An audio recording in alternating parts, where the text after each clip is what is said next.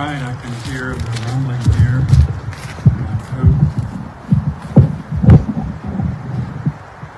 I'll get to rest on this thing in a minute.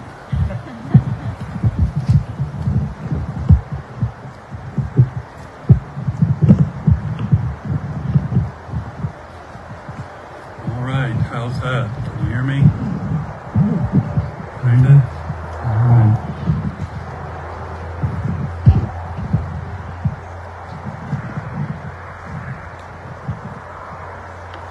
All right, we are back in Romans chapter 8. Romans chapter 8. Are you waving to me, Tom? Okay. That's just giving me some sign language or something.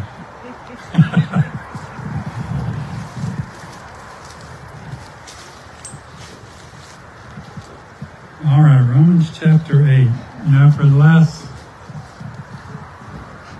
weeks,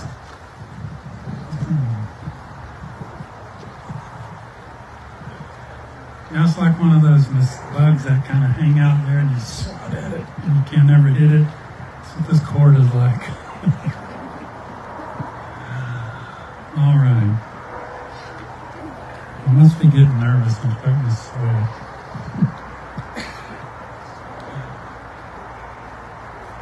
Well, I'm really thankful for all these difficulties that we have. Thankful for Tom. He jumped in his car and probably could have got a speeding ticket going to get this thing. But you got it. Romans chapter 8. I appreciate it, Tom. Romans chapter 8. We've been talking in this chapter for a while now. We've been talking about the two mindsets. The carnal mindset, or the sinful mindset, or our natural mindset of the person, and also the spiritual mindset. And we've learned that the carnal or this fleshly mindset leads to death, to sin and death, and the spiritual mindset leads to life and peace. And we're going to continue that. We might get through with this section this week, but we're going to continue that. And we've been looking at all of it through and I've kind of titled it, I've never heard anyone else title it this way, but Romans 6:23 is a theological statement that Paul made. And I'm trying to show how these two mindsets fall into that verse. And that verse says, for the wages of sin is death, but the gift of God is eternal life through Jesus Christ our Lord. And we're going to continue that this week. We might get through with this section, I'm not sure, but we'll give it a try. But we'll begin reading in verse 1 of chapter 8 of Romans.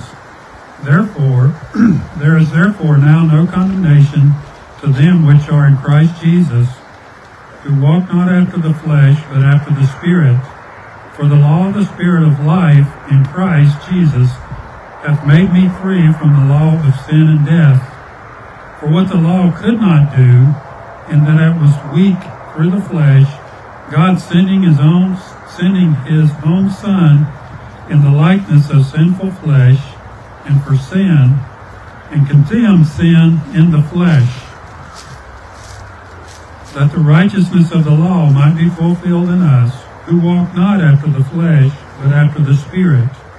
For they that are after the flesh do mind the things of the flesh, but they that walk after the Spirit, the things of the Spirit. For to be carnally minded is death, but to be spiritually minded is life and peace. Because the carnal mind is enmity against God. For it is not subject to the law of God, neither indeed can be. So then, they that are in the flesh cannot please God. But ye are not in the flesh, but in the Spirit. And if so be that the Spirit of God dwell in you. Now if any man have not the Spirit of Christ, he is none of his. And if Christ be in you, the body is dead because of sin, but the Spirit is life because of righteousness. But if the Spirit of him that raised up Jesus from the dead dwell in you, he that raised up Christ from the dead shall also quicken your mortal bodies by his Spirit that dwelleth in you. All right, let's pray once again. Father, we ask that you bless the reading of your word. Father, we ask that you magnify your word in our hearts today, and that we would be changed by it.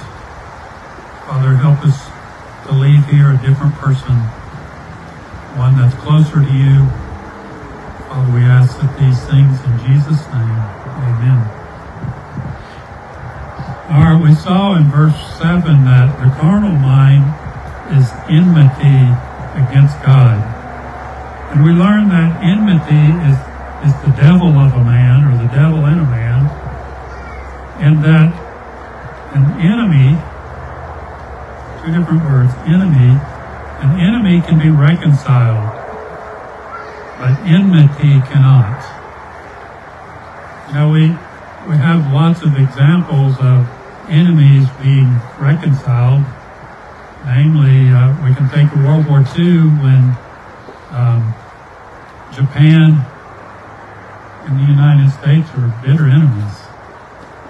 You can't get much more of an enemy than those two countries. But when all the fighting was over and peace was declared, we became friends, became reconciled to each other. And now Japan is one of our greatest allies. You know, enemies can be reconciled, but enmity can't. Enmity is against God. Everything that the person does is against God. He works against God. He tries to dwarf God's works, just against God. But I want you to look in verse 8. Notice that the flesh, it says, cannot please God.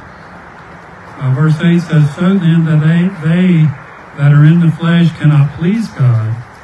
The flesh, we've already learned, is related to sin. It's talking about sin. When we talk about most of the places in the Bible, when it talks about the flesh, it's talking about sinful flesh. It's the sin. If you look at in Leviticus, it talks about the flesh and the corruption of leprosy.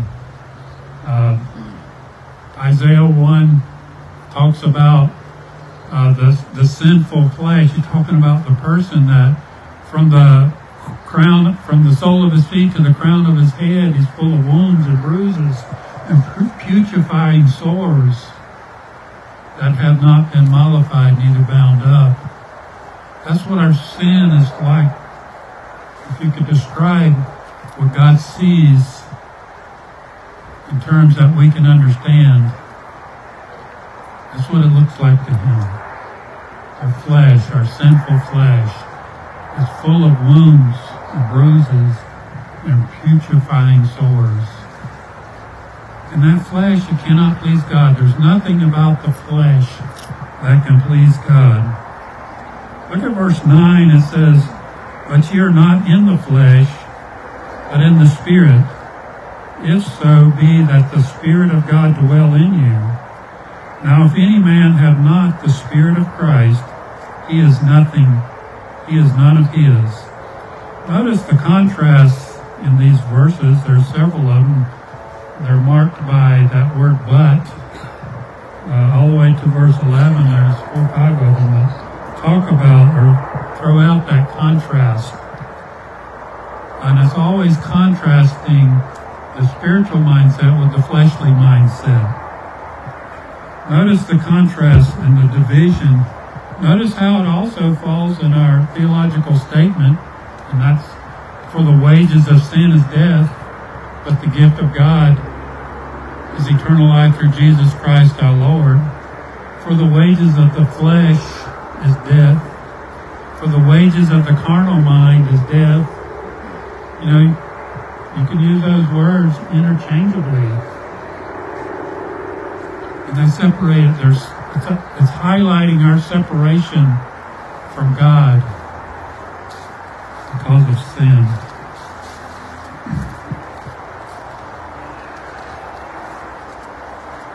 The next thing we see in looking at those contrasts is there's only two of them.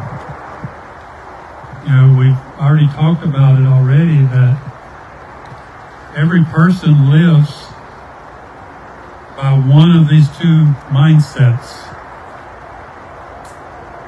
Either they live by the fleshly mindset or they live by the spiritual mindset. There's not a third category for which we can live by. We all live by one of those two. And we talked about at length a little bit about what I mean when I say a mindset is. Just to remind you, a mindset is how a person lives. What's the goal of their life? And we reminded you of when we were reading through Pilgrim's Progress, and you look at his life, the goal of his life was to get to the celestial city. But it wasn't an easy path for him to get there. You know, he was drawn away, he was tempted, he was sinned. And when we talk about a spiritual mindset, that doesn't mean that we're perfect. We still have those potholes along the way that we get into. But our mindset is to continue on, to come out of that pothole and continue on to pleasing God, a life that pleases God. That's a spiritual mindset. Every believer wants to please God. That's his desire, the desire of his heart. That's his heart cry. He wants to please God. On the other hand, the carnal mindset, or the fleshly mindset, or our natural mindset, just pleases himself.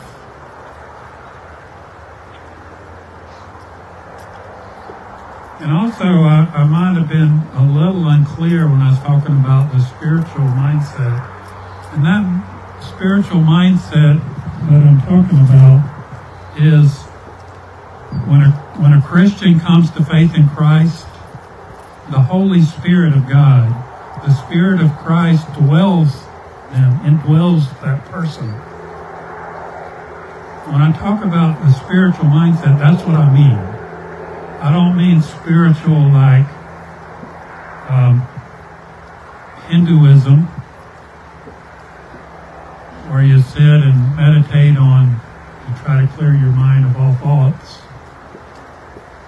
or you trust in some idol or some other modern, well, they're not even modern, we like to call them modern religion, but they're not. They're all just false religions. They're just false. So I don't mean that kind of spirit that causes you to ultimately worship yourself. What I'm talking about is that Holy Spirit that dwells every believer.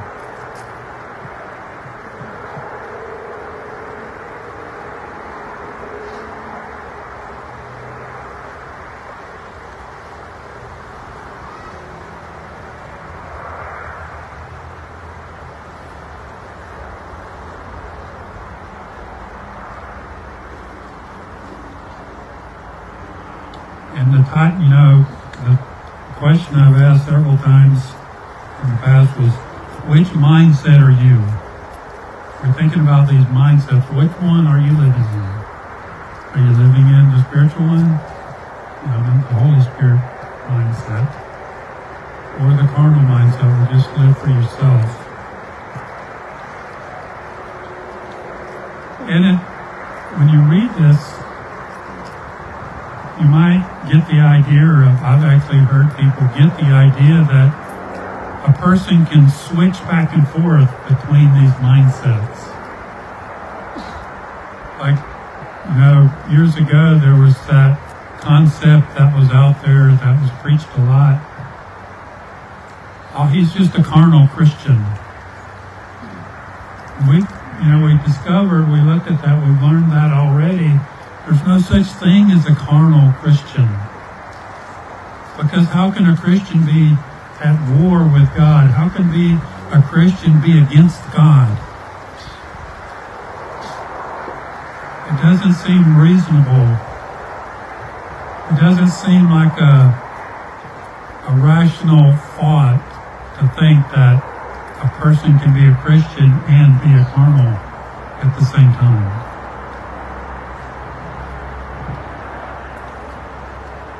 Which one are you? And that's what I'd like to talk a little bit about this morning, is the difference between those two. How does one know which one they are? How do you know which mindset you are? Because just as Paul did, we discovered in chapter 7 that Paul struggled with sin. He struggled with it. We all struggle with sin. And that's that pothole I was talking about. For the Christian, it's a pothole. They sin, they confess, and they come out of it, and they go on serving God. So how can you tell? When you look in the mirror, so to speak, what do you see? You see a spiritual person, or you see a carnal person? You see, the person living in the carnal mindset can turn over a new leaf.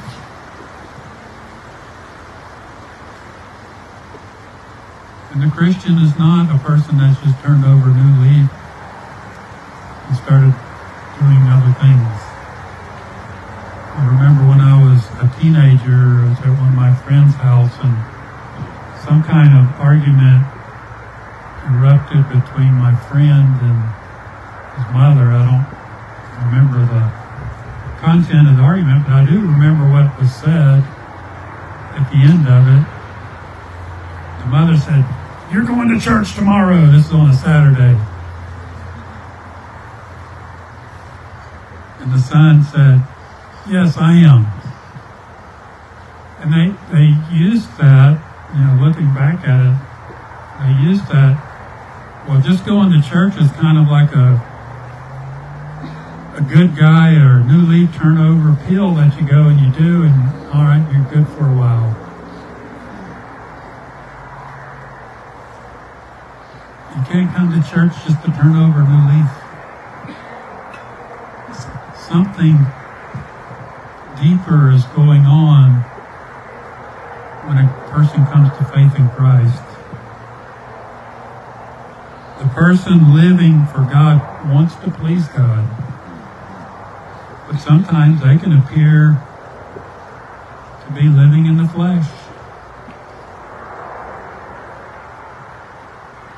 So, for me, looking at someone else, or you looking at someone else, we can never be all the way sure, 100% sure of what that person is when he looks in the mirror. Is that person just in the middle of that leaf turned over? Or is it actually a spiritual person? Over time we can raise that percentage scale in our minds. Okay, I think 80% of him is probably a Christian. 99.9% is probably a Christian. Or you know what? I don't know. Look at him and he's just going, it just looks horrible. Where's he at? We can never tell by another person. Actually, I'm thankful for that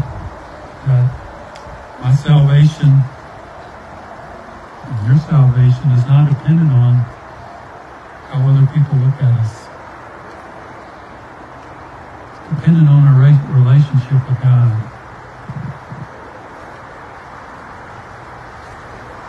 So to help us understand what I'm talking about, turn over to John chapter 3. We're going to take a survey of this chapter.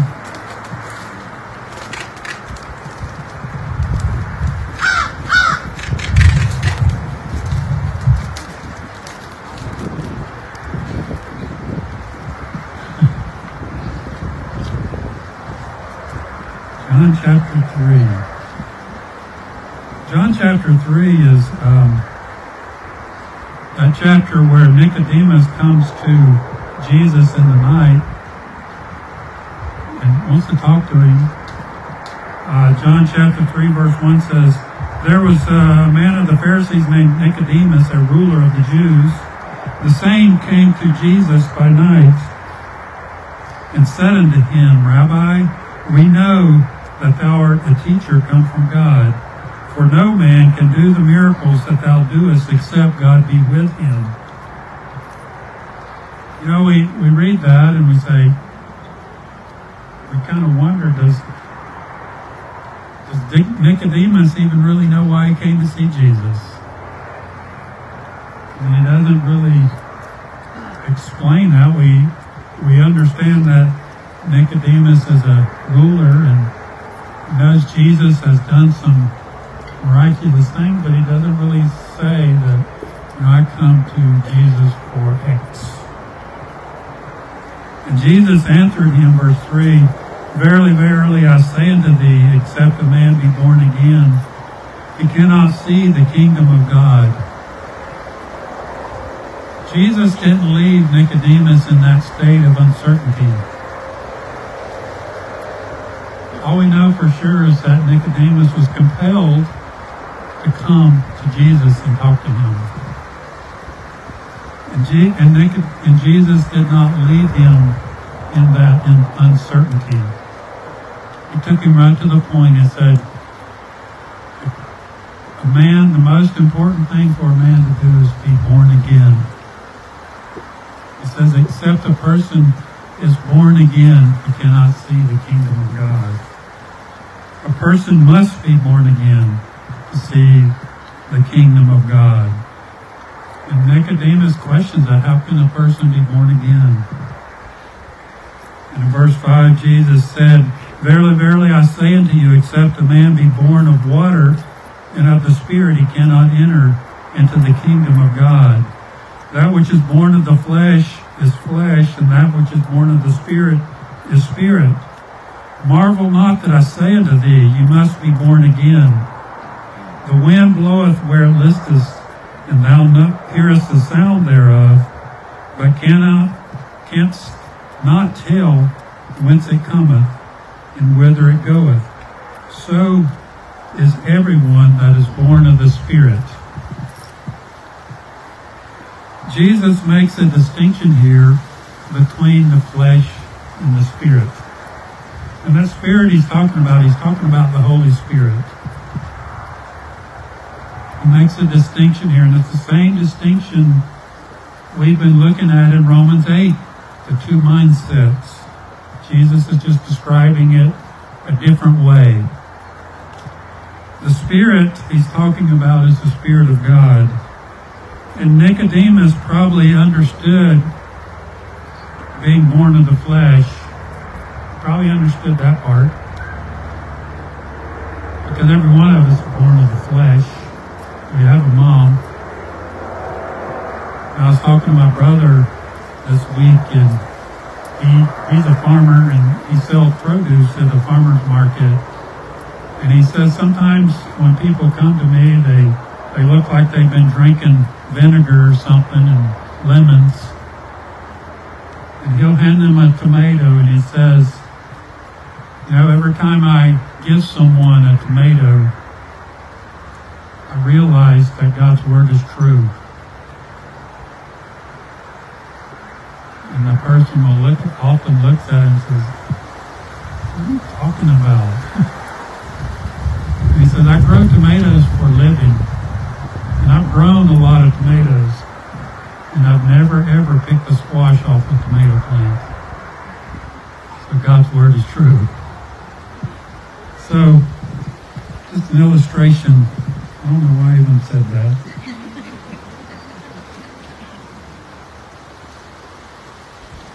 Oh yeah, Nicodemus understood what it meant to be born of the flesh. Notice verse 8 there again. The wind bloweth where it listeth. Thou hearest the sound thereof, but canst not tell from whence it cometh and whither it goeth. So it is with everyone that is born of the Spirit. Just every illustration breaks down at some point. But I want you to think about this for a moment. You know, I feel the wind blowing on the back of me, and y'all feel it on the front of me, and I see some of you over there shivering. But when you can feel the wind blowing. You don't really know where it came from. You don't know where it's going. Have you ever been out, especially in March is a good time to do this, March and April. You go outside and you feel the wind blowing really hard, and you look up and you know the wind's coming from a certain direction, like right now it's coming from behind me. But you look up and you see a cloud going in a different direction. It just blows your mind to think about that. You continue looking up there and you see another cloud going in yet another direction. And you look farther and you look up there and you see clouds that are not moving at all. And you wonder, how in the world can that be? It blows your mind to think about that. But the point is, you know the wind's blowing, because you can feel it and you can hear it. But when you try to figure out why those clouds are going in different directions and some are not even moving at all, you can truly say that, I won't understand it. I know the wind's blowing. I don't know where it comes from. I don't know where it's going. Or how many times have you been outside and you looked and you see a big thunderstorm, a big thundercloud there, and the wind is blowing towards it, but the storm is coming towards you. It's getting closer.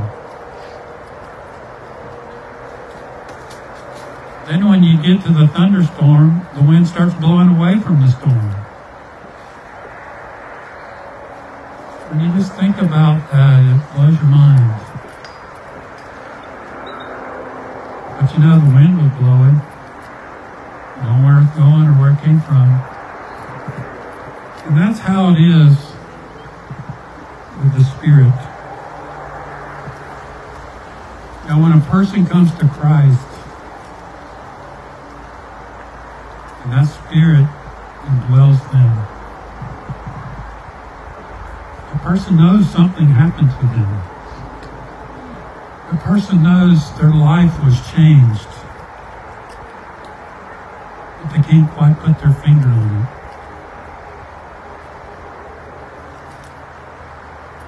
Am I the only one that feels that way? We can't quite put our finger, but we know something happened. Life was changed. And especially at the very beginning, you have that, and the next day you wake up and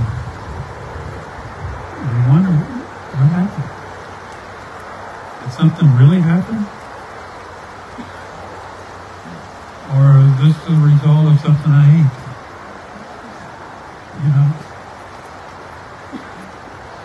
That's the way it is with the Spirit. I think that's who Paul is addressing in Romans. For new Christians, he's giving them assurance of their salvation. But he draws a line here, a bold line. Our Windows Word and typing, it's bold type. Bold line. And that line is this. It says a person that has the Spirit of God in him is of the spiritual mindset. And the person that doesn't have the Spirit of Christ in them is not a Christian. Very distinct line you put there.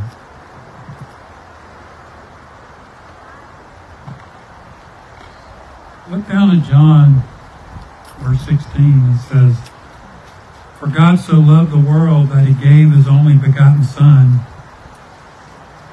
that whosoever believeth in him should not perish, but have everlasting life. For God sent not his Son into the world to condemn the world, but that the world through him might be saved." Jesus here, in the previous verses, Jesus here explained where he came from. The verse right before this, he explained where he came from and what he's talking about. And now he's explaining how one can receive that Spirit. How can one receive that Holy Spirit that we're talking about? How he does it. You look at verse 16 and it's just one simple thing, it's belief. Belief. "For God so loved the world that he gave his only begotten Son, that whosoever believeth in him should not perish, but have everlasting life." Then he goes on to say that Jesus didn't come in the world to condemn the world. Why did he come and condemn the world? Look at verse 18. It says, "He that believeth on him is not condemned." Remember in verse 1 of chapter 8 of Romans? "There is no more condemnation to them who are in Christ Jesus." Same thing he's saying here in John. "He that believeth on him is not condemned, but he that believeth not is condemned already, because he hath not believed in the name of the only begotten Son of God." See, there's that line again. The line that Jesus is putting there, that distinct line.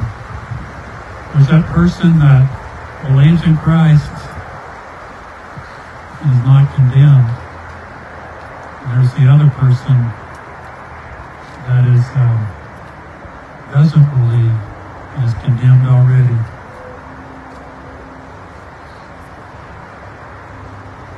Notice there that what it is that keeps a person from it. It's unbelief. We talked about a lot of that in Romans. Unbelief. Romans chapter 1. Men love the flesh, sin and death, rather than the light. Verse 19 it says, "And this is the condemnation. The light has come into the world, and men love darkness rather than light, because their deeds were evil." Yes, people are condemned because they didn't believe. Notice how John the Baptist says the same thing. Look at the last verse there in John 3, verse 36. He says, "He that believeth on the Son hath everlasting life, and he that believeth not the Son shall not see life, but the wrath of God abideth on him." You know, this is everything that we've talked about so far in the book of Romans, in that verse, in John chapter 3. And it fits into our theological statement. "For the wages of sin is death, but the gift of God is eternal life through Jesus Christ our Lord." You know, the main goal, at least for me when I preach, is always to preach the gospel. I always want to end with the gospel. I've attempted the best I could to explain to you what the gospel is today. And that's Jesus, crucified, buried, and resurrected. And that's what the gospel calls us to, is to believe that Jesus is able and did die for all of our sins. He didn't miss one, every one of them. Because if there was one sin that he missed, it would have been mine. It would have been yours. It would be condemned forever. But he died, he paid the price for our sin, completely, totally. As we've learned today, that whoever believes in Christ is saved. We call it repentance and faith. So let's stand and we'll pray. And I ask you today, if you've never trusted Christ, to do it today, because you're not promised tomorrow. You're not promised 5 minutes from now. Every one of us is going to get out of this life the same way that we died. And once we're dead, it's too late to make that decision. It's too late to repent. So let's pray. Father, again, we thank you for the blessed gospel that you've revealed to us. The gospel that saves sinners. The gospel that saves your enemies.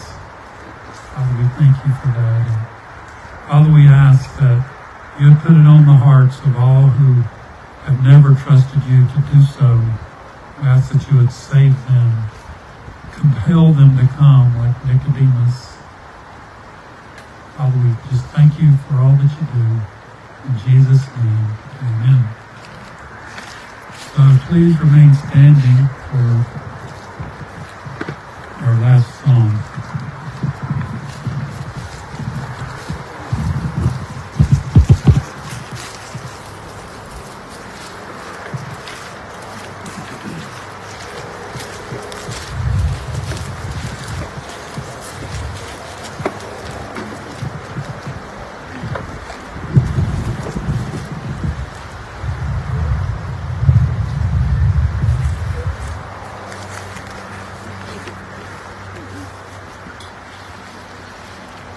All right, please sing with us.